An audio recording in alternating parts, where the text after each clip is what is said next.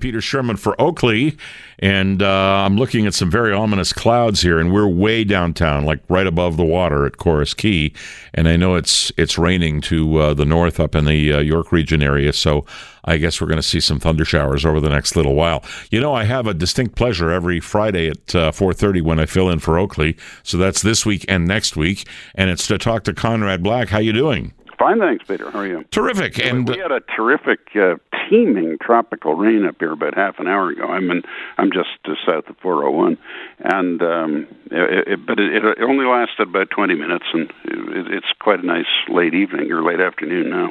It's, you know what, it's not. It's actually nice to see this every once in a while, where you get these cells that come by. They water your lawn for you. They're good for the flowers. They're great for the flowers. So there you go. So Conrad, I want to talk about trade, and I'm going to play you a piece of audio from Donald Trump talking about trade with Canada and NAFTA, including Canada, as he sees it this week. We're not negotiating with Canada right now. Their tariffs are too high. Their barriers are too strong. So we're not even talking to them right now. But we'll see how that works out. It'll only work out to our favor. And there's another piece of audio I'm not going to play that in which he kind of in a sideways manner threatens us with that tariff on our automobiles again. Where do you think we stand right now? Well, first of all, it's an exceedingly technical subject, so you've got to be a trade wonk to understand it. They're always trading off, the enamel on vanadized metal against the quantity of tropical fruit or something. I mean, only you would say it that way, but no, it's really complicated. But and it is in the hands, as it should be, of trade specialists and experts on both sides. But I think in general, the president of the U.S. is negotiating the way he negotiates. He pounds the table, and he's leading the most powerful country, especially economically, in the world. And he when he pounds the table, he does get the attention of the people he's negotiating with. Well, he really gets the attention of the people he's negotiating with, because when he pounds the table and says we're not going to negotiate with China, the stock market drops 400 points. And when he says we think we might get things going again, as in yesterday, it goes up 400 points. I don't know if that was the sole reason for that. I don't either, but still. He's speaking in a context of really a strong U.S. economy. But look, what I think is he has no grievance against Canada as a country. He likes it. He knows it. He wishes all the countries the United States dealt with were as reasonable and gentlemanly as Canada. But I think there is no doubt that, and I'm not getting into the rights or wrongs of this, but he was annoyed, and his delegation was annoyed by early emphasis by the Canadians on gender issues and environmental issues, which the Americans felt one tended to be preachy coming from Canada to a country that has a good record in these areas, the United States, and two, has basically nothing to do with trade, and they found it annoying. Well, look at Conrad. I have no issues with them either, other than being a Canadian and not wanting to pay more for things that I buy. That said, I have no idea in the first place why they entered into it, because that was on the table a year ago yesterday, as it happens, when they opened negotiations, because Chrystia Freeland said that they were. Yeah. Well, you see, I like you, I don't understand the reasoning of that. But in fairness, from what I hear, and I'm not pretending to have any great inside scoop here, the Americans always recognized that Mexico was going to be a great deal more difficult, because there you get the complexity of relatively cheap Mexican labor, the attraction by policies of the government of Mexico to American manufacturers in particular to move just inside the Mexican-U.S. border, just into Mexico, and then lay off the workers they've had in the United States, and then use the Mexican-U.S. part of NAFTA to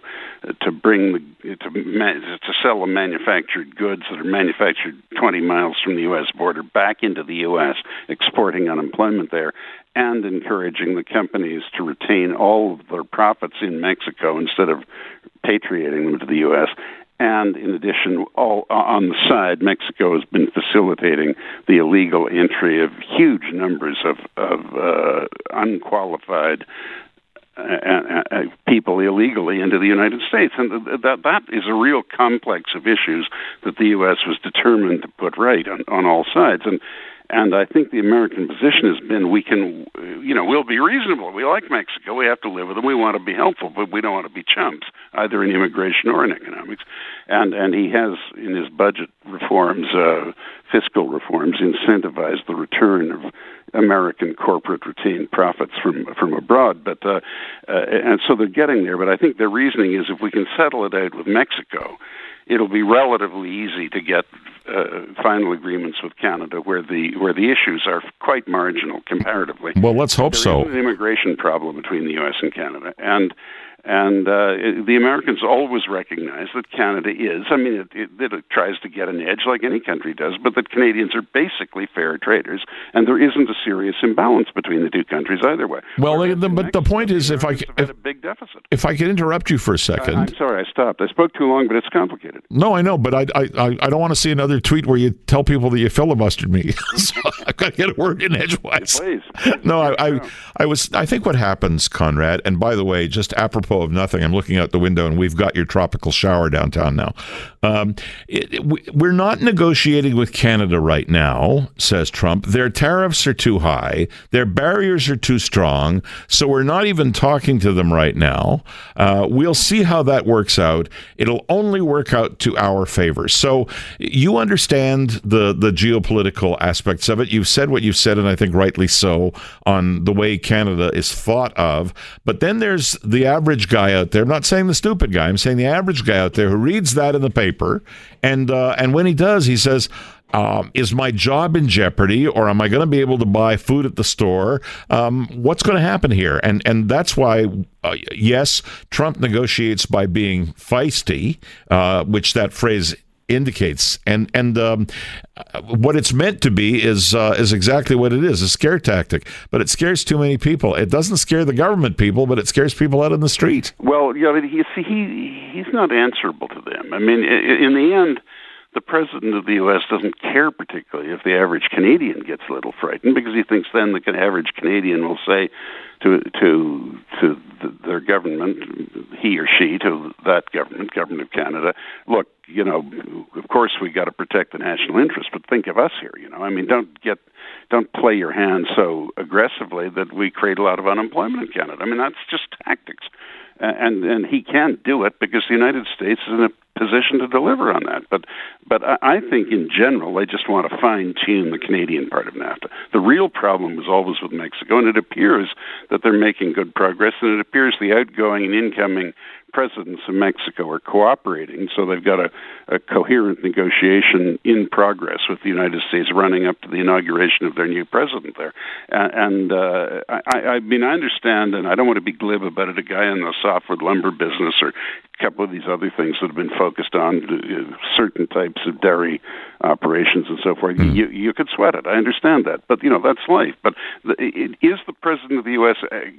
bound to hammer the hell out of Canada or any segment of the Canadian economy? No, he isn't. Absolutely not. So, at the end of the day, the headline... He just doesn't want to have his pocket picked. All right. It's a reasonable ambition. The headline, then, is Conrad Black is reasonably optimistic for a deal.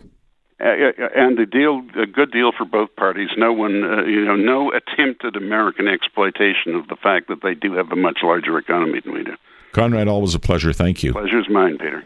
Conrad Black joining us as he does at 4:30 most Fridays with John Oakley, and this week and next week with me. Time right now is 4:42. This is Global News Radio 640 Toronto.